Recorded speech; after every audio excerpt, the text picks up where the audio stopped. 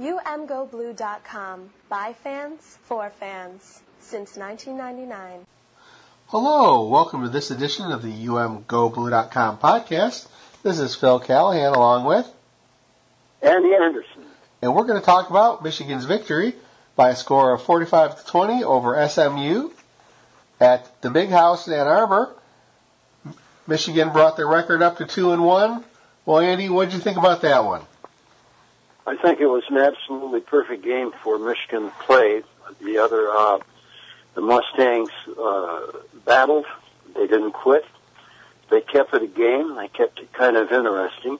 I don't think there was a fan watching that wasn't a little disappointed that it wasn't a real blowout like we had against Western. Everybody was predicting and expecting that, but it was a good game for the Wolverines.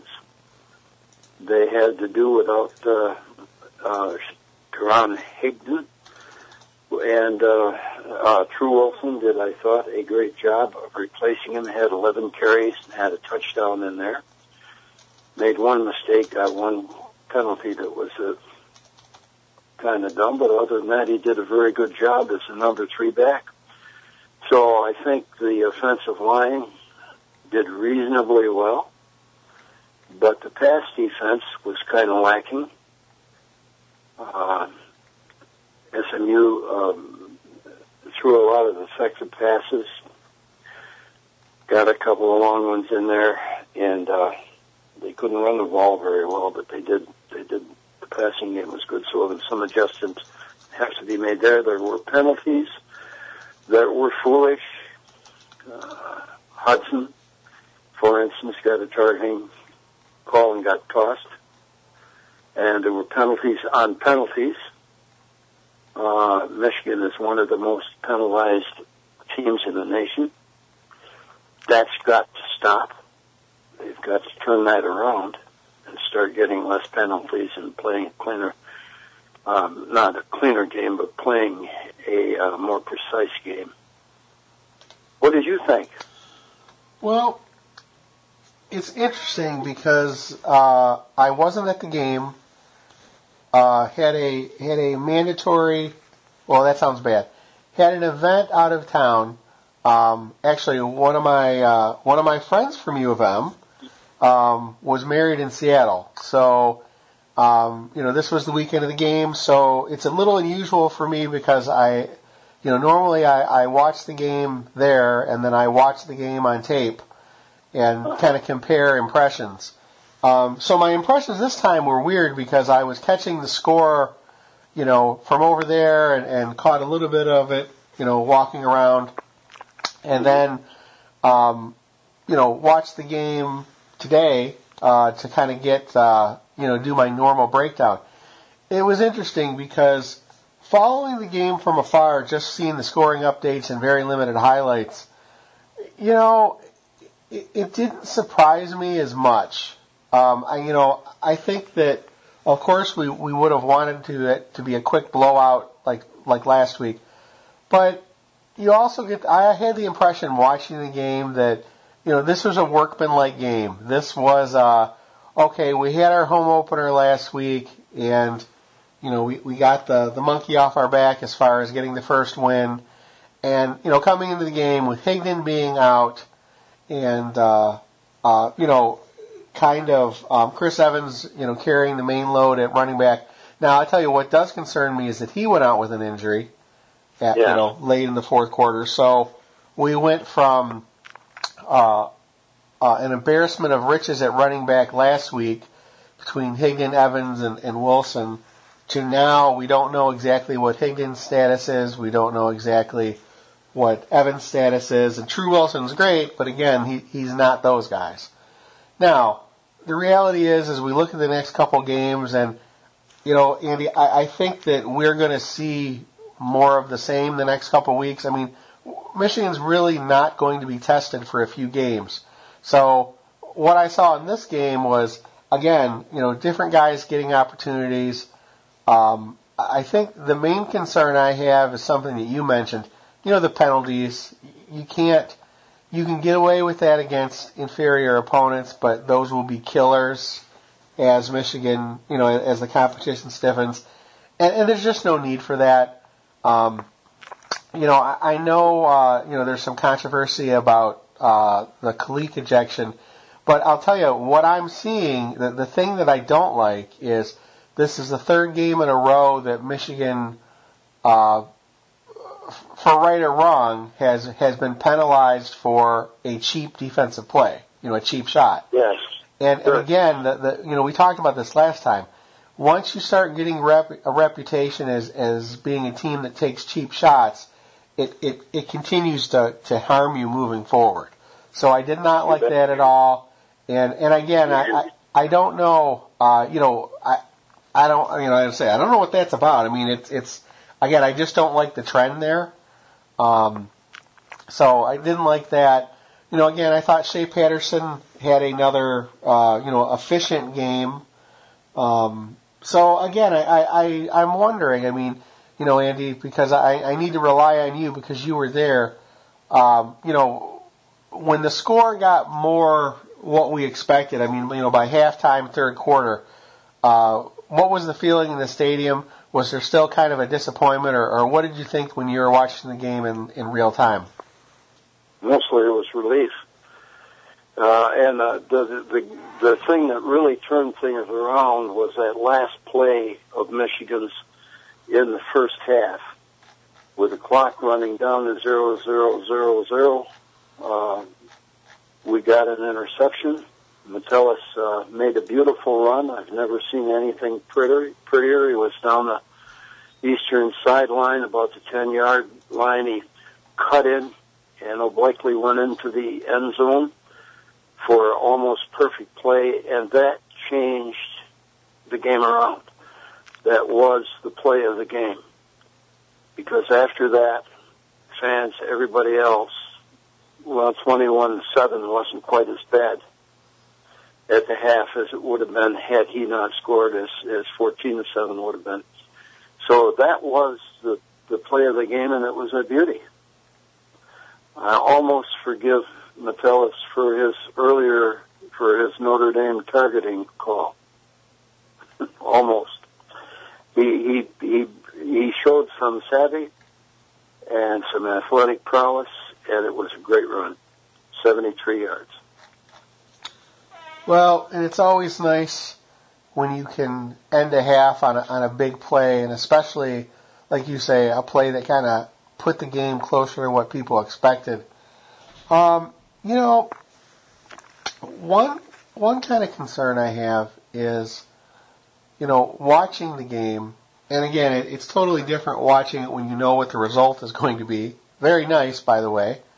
But again, it just came, there's the term of like a hangover from last week. That's what the first half looked like to me. That, SMU was up for it. They were given, the best they could. And Michigan almost struck me as almost being disinterested for a while. So I don't know. It's weird. I regretted not seeing the flyover, the F-35s. That's always a nice show. That was something that I would have liked to have seen. I saw some clips online. That made the A-10 Warthogs look second rate, because these boys came over fast and they came over loud. It was great. Well, I'm a big fan of the F-35s, but for what they cost, they had sure better put on a show.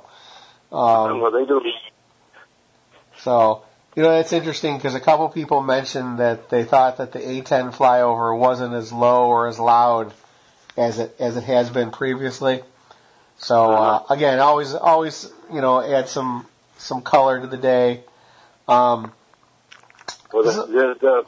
the 35s, it was a better performance. So the big thing that, what I took from this game too is that, okay, so we're finishing the non-conference slate and Michigan is getting ready for Nebraska. And, Nebraska is a team that Michigan can't overlook, but, they're struggling. So it's going to be interesting the next couple weeks if Michigan's going to need to maintain focus and take care of business, because you really don't see anybody in the next couple weeks that are going to scare them. I mean, there's not this is not Michigan, Nebraska circa 1997. This is not then. Nebraska is definitely in rebuilding mode. Again, Michigan's going to have to take care of business. The thing that I really took away from this game was last game, everything went as expected and as you had hoped. And the big thing was you kind of got off without any big injuries. And that's what you always want in these games. You want some continuity. You want guys to get reps. And then, it's amazing how quickly things change. Higdon doesn't start the game. You almost had the impression that maybe if it was a bigger game, maybe he would have gone. But, obviously Michigan, didn't need all their horses against SMU. Well, then Evans goes down. And I'll tell you, one of the things I was thinking is, on one hand, you want to get Evans reps, but at that point in the game, did he really need to be in there? And again, you can always make that argument back and forth that, football players are going to play, they can be injured at any time, but at that point, I wouldn't have minded to see more of the depth chart getting some rotations in. I thought the offensive line looked good again. Again, not a big test against SMU. The impression I'm taking away from Shea, and this is one of the things I wanted to ask you in watching the game in real time, was it really seemed that they were keeping Shea clamped down a little bit. That at some point, he has some extra gears, is what I'm saying. That they're not. Again, they didn't need to do versus SMU, but I'm interested to see big performances from Shea as we move forward throughout the year. Well, Shea had a little better package than he did last week, and I thought he played an excellent game.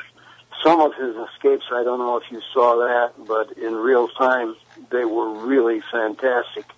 He made a twirling move once where he was facing one way toward the defense, and they were about to get him, and he just did a 180, took off running, made the pass. It was gorgeous. Shea Patterson will be able to be one of the best quarterbacks that you and I have seen at Michigan in a long, long time. Because he was impressive to me on this day, more so than on other days. He was poised. He knew what he was doing. He threw one bad pass. That was that interception where he tried to thread it into the end zone, and he shouldn't have thrown it. It was a mistake. He recovered from that. There was no hangover from it. Shea Patterson is one of the bright spots of the Michigan offense. And you're right, I think they've been holding back some, that the packages will improve. He's going to have a good year at quarterback this year. There's no doubt in my mind. If they can keep him healthy. Well, and again, as much as you're concerned about running back, the big thing is that he's healthy and he looks good. So again, you got McCaffrey right behind him too, and McCaffrey has looked good in the times that he's been in there. So that the quarterback room is full, and they seem to be poised and know what they're doing. I'm happy with it at this point in the year. We'll see how they do next week, though. There's always another game. Well, and that's the good news of it. So, Andy, do you have any parting thoughts for this week's podcast? Well, I'm looking forward to the Big Ten season. I think that Michigan is definitely going to improve. I thought that some of the defensive line, like Dwumfor, played a lot better this time. Monet had a sack. These boys are getting it together, and I hope that Aubrey Solomon is back for the major games that we have to play and in good playing shape, because he definitely was the one back there at the nose that could make you forget Hurst, or a little bit about Hurst. But it's looking good right now. Like I say, it all depends on the next game. You're only as good as your last game, and that future looms heavy with the Big Ten coming up, but we seem to be in good shape to face it. Well, and I think the big thing I'm going to be looking for on Saturday is exactly who's at running back and how do they look. You know, what we need to do is we need to get Karan Higdon back. We need to get Chris Evans back. So really, that's my biggest concern heading into Saturday is, and you know, I'm sure Coach Harbaugh will continue to be less than crystal clear on their status, and that's fine. But because again, we'll know on Saturday.